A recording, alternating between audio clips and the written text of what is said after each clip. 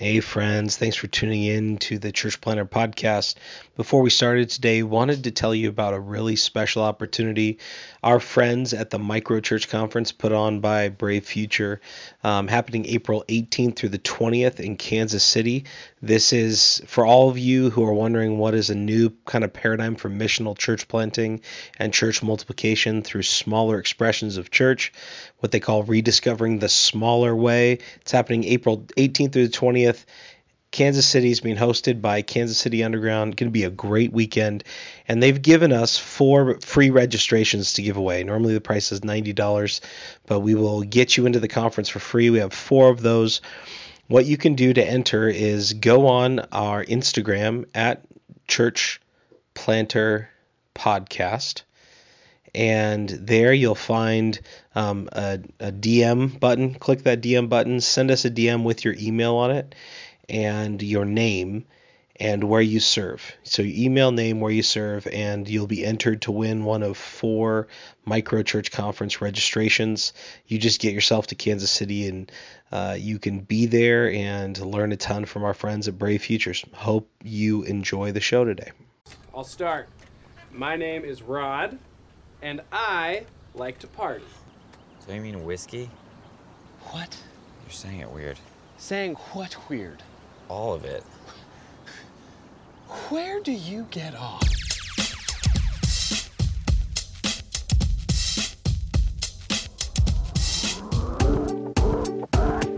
Hey, welcome to the Church Planter Podcast.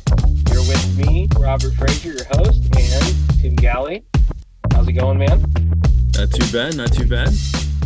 Good deal, man. Well, we're supposed to be recording, and I should be on my laptop, but instead I'm sitting outside of a Walgreens around the corner from my house.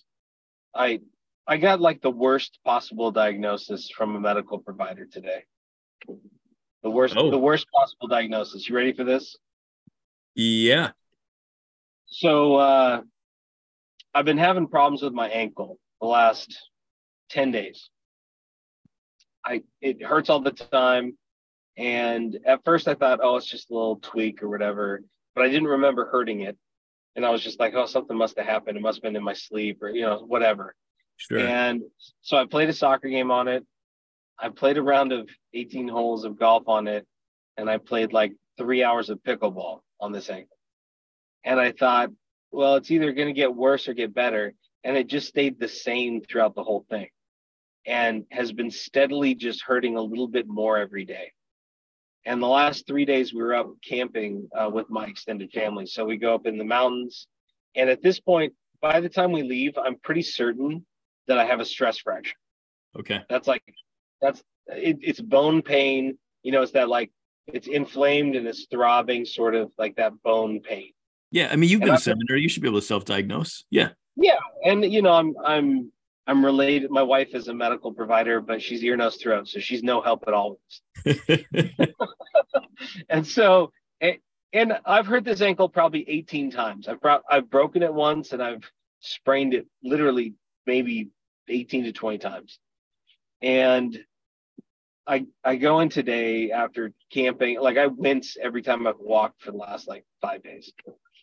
I go in, they do the x-rays. The doctor comes to the room and she goes, "It's horrible turning 40, isn't it?" And I go, "Wait, what?" And she goes, "Here, let's look at the x-rays." And she pulls it out and she goes, "See here, you're supposed to have cartilage at the bottom of your tibia. Yeah. There's none there. You see this little pocket right here? That's arthritis. It's been developing there for years. You see this part over here? That's an old injury that still hurts and probably will hurt the rest of your life." So like the diagnosis was you're old and your body's going to hurt the rest of your life. And I was like, honestly, I'd rather get cancer and die. Let's just No. Oh, no.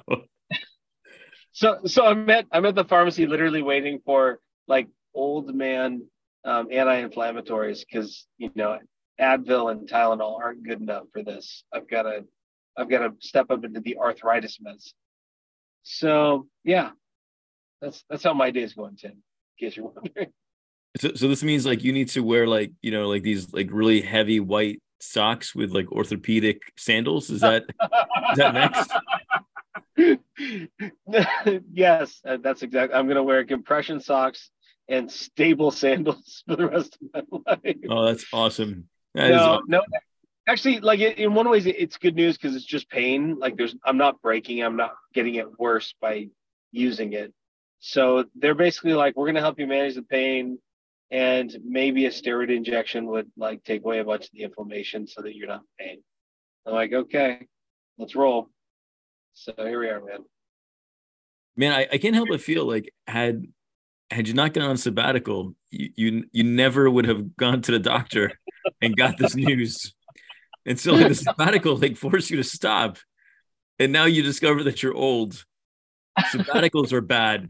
Sabbaticals are bad. This is clear to everyone who's been watching me is sabbaticals ruin your life by making you stop and realize the pain you're in. Yeah. Oh man. I can't wait till we find out next week. Okay. Well, yeah, that's where I'm at. How are you doing, man? What have you been up to? Well, I'm doing great because I haven't gone to the doctor. So I no bad news there. No, we're doing well. I feel like the summer is off to a good start for us. Our kids went to our version of Vacation Bible School Week. Our daughters went there the other week, and it's funny because like they send you an email with all the themes that they cover for that day, and like one of them is that like Jesus loves you unconditionally, and so like I prepare myself with the questions that I'm going to ask my now almost third grader and my now almost sixth grader. And the third grader, like, hey, like, what did you learn? What did you hear today? And she's like, I want to ask you questions about Satan. It's not in the email at all. But okay, what do you got? What are they teaching you at this vacation Bible school? Yeah. Who are you sitting next to is what I want to know. So we had all these like intense theological conversations about like demons and Lucifer, and then like kind of like all like these Christian urban legends that they pick up from these places. And we don't go to that type of a church, so I don't know like where all this is coming from. But that was Kids Week. Now my kids have a robust understanding of both pneumatology and demonology. Okay. And then my son, who's going to eighth grade, he's up at a camp up in New Hampshire with his cousin and a bunch of other close friends. So I'm bracing myself for what he's going to come back with. And then my oldest son is about to go on a mission trip to Philadelphia. We call them cross-cultural learning experiences to kind of break out of the student mission trip kind of typical narrative type of thing. But we're just trying to convert Phillies fans so they don't punch horses when they win Super Bowls. Is that kind of the unfortunately Philly fans are beyond redemption, brother. Sorry. At this point it's just triage. Yeah, let's do good in like this world. Who can we save before they fall in love with sports? Because that's the real.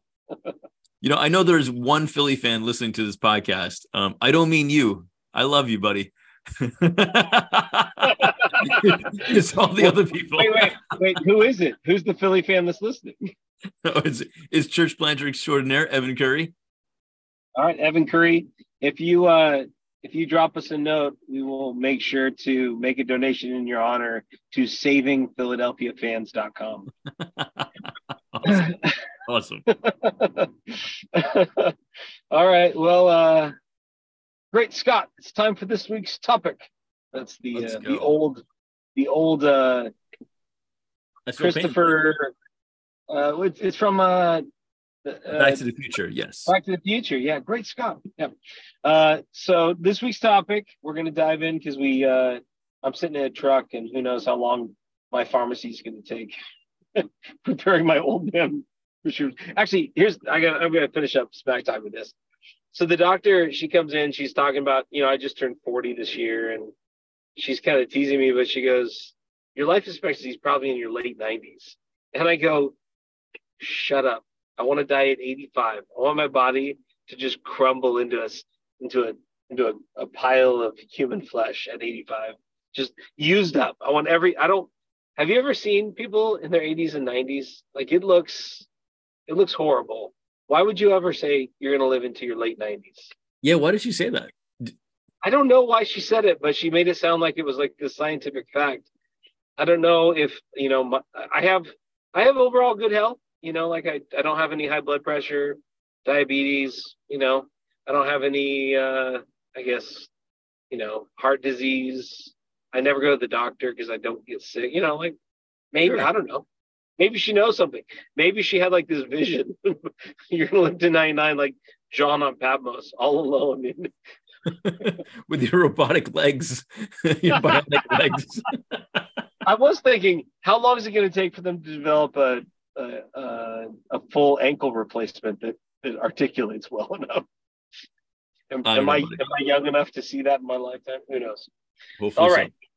This week's topic is we're going to do a series probably next 4 or 5 months, and it's going to be all about the journey from I would almost call it inception. Like, and it really is, God literally plants this idea in your mind about your call and the direction he's giving you to launch this new expression of the kingdom of God in community. And you feel like you've got to take your life and give it to this thing. So we'll call it inception to launch, which is like that first public meeting that you invite people into who are not a part of your core team. So however you formulate that, from inception to launch, we're going to talk about that startup phase, and we're going to try to give you a ton of value, but not so much in the functions of church planting, the nuts and bolts. We can get into some of that stuff if you guys want to. Drop us a note on the website if you want to talk some more about specific questions. But what I really want to talk about is the heart and the soul of the church planter, because if you are becoming who you're meant to be, and if you are listening to the Father's voice like you're meant to, and if you are going where the Father is sending you, and if you're doing what he's telling you to do, then the church plant is going to happen because you're participating in the work of God in the world. And that's what we're trying to help you do. So this week, I want to talk about kind of the very beginning is this real clear divide. A lot of people dive into church planting because they love organizational leadership. They love the idea of stepping in and being the guy who makes the decisions. And a lot of times they tend to be people who are very strategic, people who are creative, have great ideas, can lead teams. And so they see church planting as an opportunity to dive into that gifting. And as an apostle, probably apostle evangelist, those are the people who tend to have those gifts.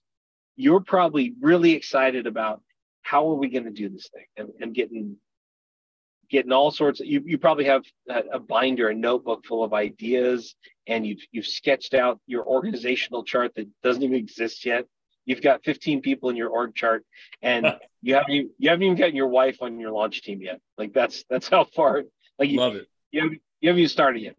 And then there's other people who they're probably apostle prophets, and these are poor unfortunate souls who have a deep belief that everything they do has to be a direct word from God. And they're always waiting on the Father's voice, and it's only Spirit. It's I'm going to rely on the Spirit completely for every step of the way, and never going to rely on human wisdom at all. And there's this tension between these two directions that people come from. Are you going to be the type of leader that's going to rely on great strategy, who's going to learn the wisdom of those who have gone before you, who is going to pay attention to the cultural moment that you're speaking into and use thoughtful analysis to find inroads for the gospel? Or are you going to be the type of leader who is going to walk along just like, I mean, you pick whichever leader you want from the New Testament. Let's talk about Philip. Philip on the road, he's literally walking along, reading. He's walking along the road to Egypt, and this chariot passes him. This Sudanese, prince, or it's it's this high official in the Sudanese government, basically, or the South. What do they call it? Ethiopian government? Yeah, Ethiopian. Yeah. Ethiopian. Yeah, they were much more of like a kingdom in that era. Yeah. But the Ethiopian guy walks up, and Philip literally gets overrun with God's invitation as he's reading Isaiah as he drives by. And Philip has to respond. He just has to step into what comes. And he was responsive to the Spirit's call. And some of you are waiting around because I believe that God's going to bring something, and I just have to wait for it. And that's what we're going to talk about today. Does that sound good? The tension of those two things. All right. Strategy and spirit. Let's go. All right. So, Tim, when I talk about strategy and spirit, do you have archetype leaders in your head that you're thinking of? Yeah, I think so. I mean, like in the church world, you know, I mean, we had some inside jokes going on before we press record on the call, but people that I respect and admire are folks like Andy Stanley. I feel like I learned a thing or two on leadership from him. There's this other guy and in some ways, Andy's like a master strategist. Like he sees the edges of everything and knows how to navigate through it. He has practical wisdom we can all draw from Andy, right? Excellent. Agreed. There's this other guy I've been listening to a lot named Steve Cuss, and he has a podcast called Managing Leadership Anxiety, and he's got a website called Cuss Words. His last name is Cuss Words. Clever. I like that he leans into that, man. You can't run away from it. You got to lean right into that. And he's kind of like a wounded healer type, where he was like in a 1,000 staff meetings and elders meetings, and like just a normal church, like nothing like North Point type of a thing. And he just has this normalcy about his experience that he's able to talk about. And when it comes to like managing leadership anxiety, that I think many people can relate to. So I would start off with those two, and maybe Ruth Haley Barton would be another voice that I think who's I feel has shaped me in recent years on leadership. Yeah. What about you? Who would be in your trifecta or Rushmore, however many you want? The Rushmore. It's funny because people who write books in general tend to be people who are very strategic.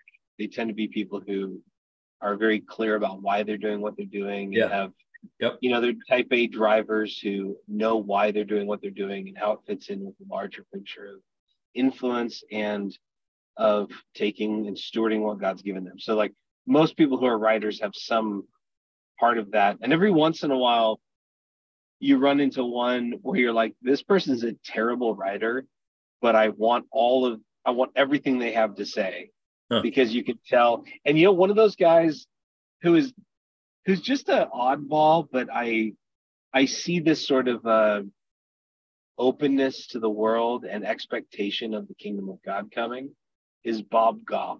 Bob Goff, love those guys. Sure.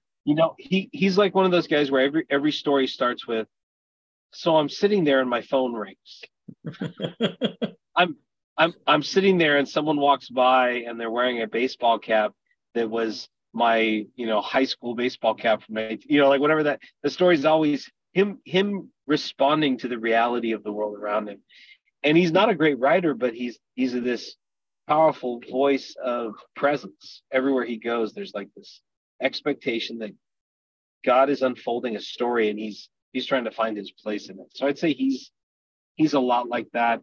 I think a voice like Richard Foster is going to be asking the question, what is God saying and what am I going to do about it, rather than what's the most strategic way to use these resources. So I think that listening, I like that.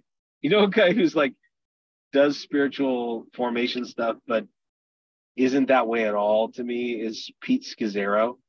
Have you ever heard Pete Scazzaro talk? Absolutely.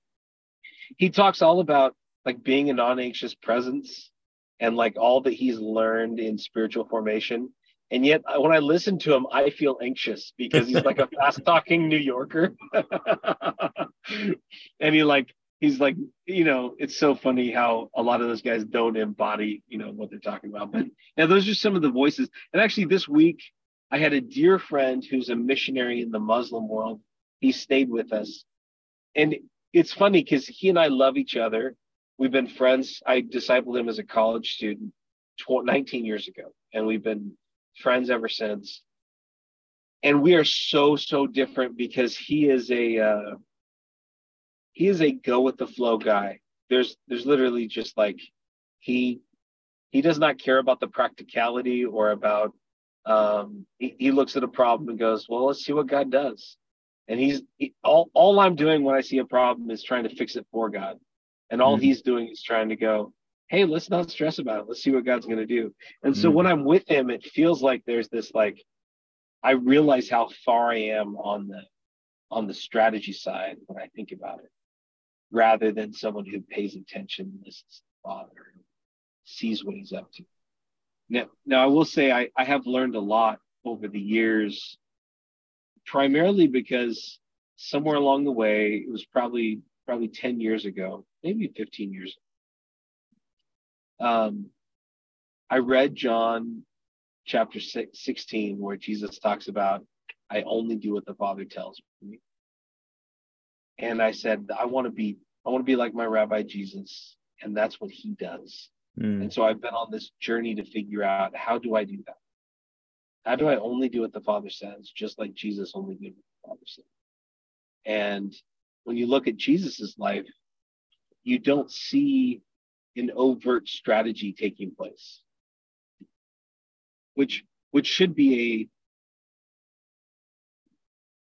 that should give us all pause when we think about how strategy focused the modern Christian evangelical church planting world is. How much we rely on strategy and technique and our ability to overcome problems through ingenuity and creativity, rather than waiting on the Father and waiting on the Spirit's movement ahead of us. When we started planting 8 years ago, our first set of prayers was basically, God, move before us and show us the way. Don't take our will and give it your blessing. We want to be in the slipstream of your kingdom's work. We want to walk where you're going. And as a church planter, that's exactly what we have to do. It cannot be about our will. It cannot be about our vision. It cannot be about our strategy. And God's going to give you vision, and God's going to give you strategy. And God has given me a particular way of existing in the world, a particular set of passions, a particular set of friends, a particular set of connections that are going to lead me places. But all of those things are in service to not the strategy, but the King himself. And so I'm reading a book right now. It's Lawrence of Arabia, and it's about T.E. Lawrence, who crafted most of Britain's Middle East policy, and he united this band of Arab muftas to create this national identity of the Arabian Peninsula between 1919 and 1940. And I'm reading it, and what you realize is that these governments in 1919, after World War I, they're trying to split up the world map into a way that would benefit the British Empire primarily. Okay. And so they sent off all these young guys, these young bucks, rich young men who could spend their years adventuring. And they sent them off and told them what to do. And then they couldn't get word back quickly from the people who were in charge of them. And the people who were in charge of them in Britain didn't have a way to get a hold of them and change their direction. And so they were given kind of carte blanche 100 years ago to do what they want to fulfill their mission. And I think with church planting, a lot of times we think, God gave me a vision, which is to plant a church. Therefore, I'm going to do that. And if he wants to try to direct me along the way, maybe I'll listen to him. Like I'm headed this direction. If he wants to stop me, he can stop me. Or I have my marching orders. I'm going to do it until he tells me to do something else. That's probably the more generous way of saying it. But what we see in Jesus is that when he showed up on the scene and started his ministry, when you see Paul start his ministry, they're deeply abiding in the presence of the Father so that they can be sensitive to his voice. And I think that's the sort of strategy we're talking about. Is my strategy is to be so close to my Father, so close to my commanding officer, that when he whispers, my head turns and my direction is shaped by the words that come from his mouth. Love it. Tracking with you here. So the question that was forming in my head as you were talking, you started to answer it here at the end. So I'm one of those people who, anytime there's a dichotomy, I'm always trying to figure out, like, is this a false dichotomy? So, like, generally it's always, is it strategy or spirit? And well, it's always a healthy balance of the two. So I know we're saying that. However, there's going to be somebody who listens to this podcast who's going to be like, oh man, I've been doing this all wrong. I've been strategizing, and really all I need is the Holy Spirit. I don't even need this podcast. Thank you. And they're going to end it like right here.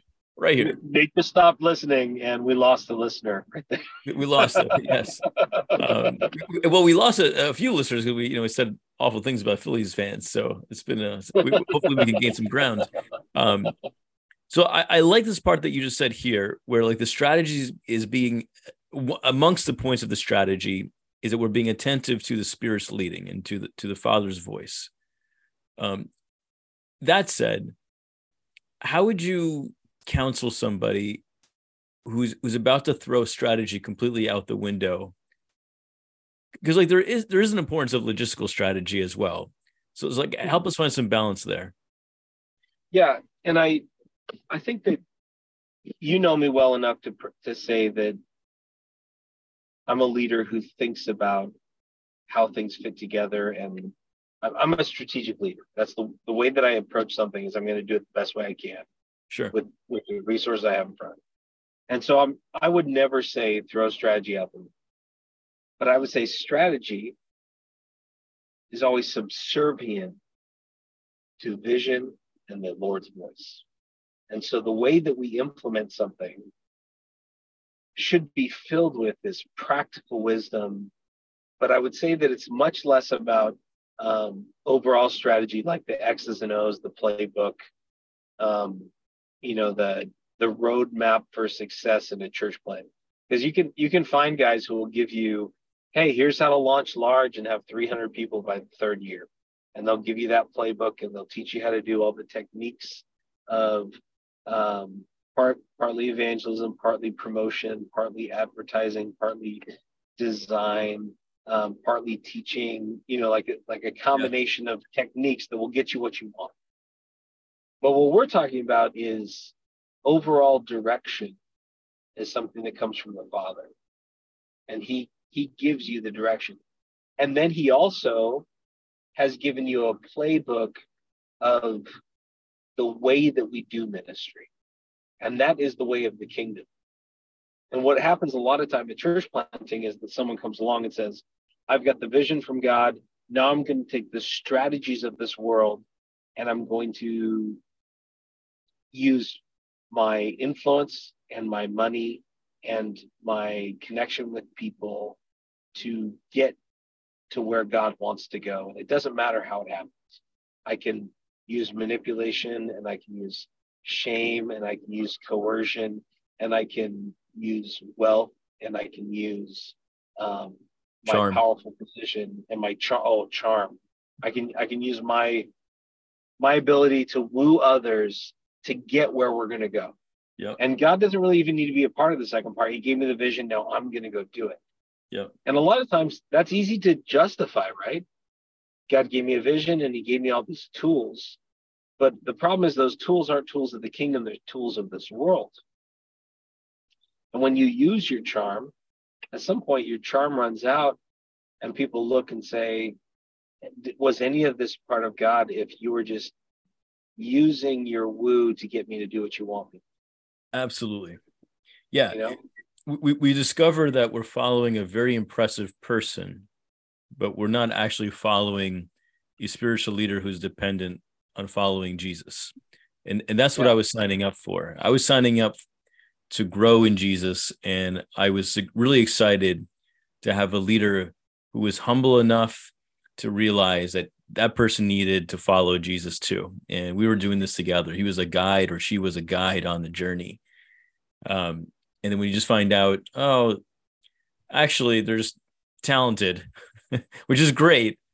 But talent, charm, all those things, they run out. Strategy runs out. All right. Love it. I got a personal question for you, and I didn't prep you on this, but as you've been church planting these last 8 years, can you come up with an example of a time where you over strategized? Perhaps you thought about something over and over and over. It was a brilliant strategy. But then on the other side of it, you realized you either over engineered it, or you realized it lacked empathy, or you just became convicted that this was a failure. As strategic as it was actually a failure in what we're talking about here. Anything come to mind? Yeah. Actually, the same issue came up twice. And I think it'll probably speak to a lot of people. When you're church planting and you have yet to find permanent space, real estate becomes a fallback to all of your strategy comes down to where you meet and what time you meet. And so when we were early on our journey, we were looking for a place, and I was trying to trust the Lord and trust that he was going to bring something along. And at the same time, I'm doing all of this time on Colliers.com and LoopNet, trying to find commercial space and trying to figure out how I can find a piece of property that will bring in some revenue so that we can afford the rent. And I'm trying to manipulate and find all of these spaces that are going to work for us, and it's going to be in the right corner of the right strip mall so that we have good visit, like all of those strategy things that come with space. Right. And that's fun stuff. It's honestly some of the most fun work you're going to find in the world. And that's why I do some real estate developments. I really enjoy that work. But what I realized is that all of that was about my ingenuity and my ability to solve the problem. And what someone told me early on in my journey is that real estate is spiritual warfare in church planting. Oh, wow. Like it literally is nothing you have control over. Most of the time it's controlled by interests who do not share any of your values at all. And you are completely at the mercy of God and the market that's in front of you. And so we started to pray that God would provide a place.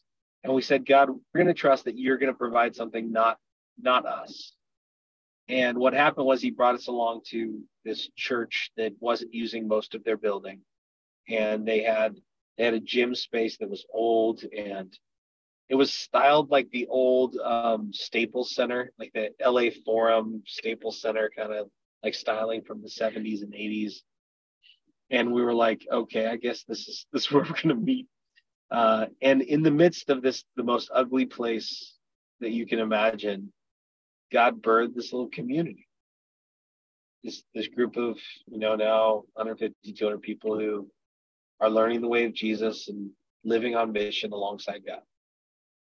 And no matter how much strategy I put into it, it wasn't going to create something that would be better than whatever God had for us. Yeah. And then along the way, what happened was I was worried that we weren't going to have a place long term. And so I tried to manipulate a way to get that church to let us have their building because they were dying. It's this dying congregation. And along the way, God would continue to kind of like poke me and say, you're trying to use your tools of negotiation and money and power and shame to get them to do something you want them to do. And it may be nothing to do with what I want. And that conviction was this constant work of, I'm over strategizing something God has a plan for. At the same time, we got kicked out of that building. They quadrupled our rent. and pushed us out 9 months ago. Actually, a year ago this month. And we had to kind of go on a quick journey. We had 90 days to find a new place. And what I realized real quickly is I can strategize again and I can try to figure out something that's going to work for us. But God has a better plan than what I'm going to have. And sorry, my wife's trying to call me in the middle of our Zoom call. We're wrapping up anyway. Yeah, so that's really what it comes down to for me is strategy is really important, but it's much more important in the ways that we do things rather than what we do. Because what we do, the things that God brings before us, the people he places us in front of, the opportunities for ministry that come along, he's going to show you what he wants. And it's going to be a combination of the openness and opportunities in front of you. We see in the word that the stories of gospel openness start with God's prompting. So the Macedonian man in Paul's vision is God speaking directly, saying, it's time to go to Macedonia. It's time to go. You've got Peter's vision with Cornelius, God saying, your ministry is going to be to free the Jewish people and Gentiles among you from the strictures of the law. You see all throughout Acts and Jesus's ministry a sensitivity to what the Lord's doing. And you see Jesus is constantly interrupted by the needs around him. Rather than strategizing about when he's going to go to Jerusalem, he just says, that's not where the Lord's taking us next. That's not where the Father's going next. We're going to wait. He has his timing and I'm going to wait on it. And I think that strategy comes down to we want to move faster than God wants to move. And the Spirit says, I want to be with you in the midst of it. Because if I'm not with you, it doesn't matter. And so that's where I want to land today is, if the Spirit's not with you in your church plant, and if you're not listening to the Father, why are we doing it? Is it just merely some sort of a vanity exercise about us creating something? Because if we really want to see God's kingdom come, it starts with the King getting his way in our lives and in our leadership, and us laying down our pet projects and our, you've got that great, brilliant, creative idea you've been saving up for a while, that outreach that God that's just like planting your head, and you want to pull it out to impress people, but God wants to use it to transform the world around you. So are you going to wait on his timing, or are you going to press it forward because you want to show people how impressive your ideas are? Those are the risks that we have. No, brother, that's a great first part to this ongoing series. Putting strategy in its proper place so we can follow the Holy Spirit. I like how you articulated all that. Well done. Yeah. Well, we'll talk some more about that, because I think that the way that we do church planting is actually more important than if we do church planting. The way that we do it is actually how we're formed in the way of the kingdom. So we're going to talk a lot about that along the way. All right, man. That's it for today. Next week, we're going to have an interview, and then in 2 weeks, you and I will get back together, and we'll do another one in part of the series. Any last words, man, before we go? I keep waiting for the CVS worker to bring your cane to your window, but I'm disappointed that no one has showed up to your driver's side there. You see where I'm at? I'm at the parking lot next door. They can't find you. I'm at O'Reilly Auto Parts. I got to pull around to the drive-through. So funny. All right, I'm going to go get my old man medicine. And all of our listeners, all 6 of you who are still there, remember, if you want to reach the people no one else is reaching, you've got to listen to the Father and go where no one else is going and do what no one else is doing. See you later, friends. Amen.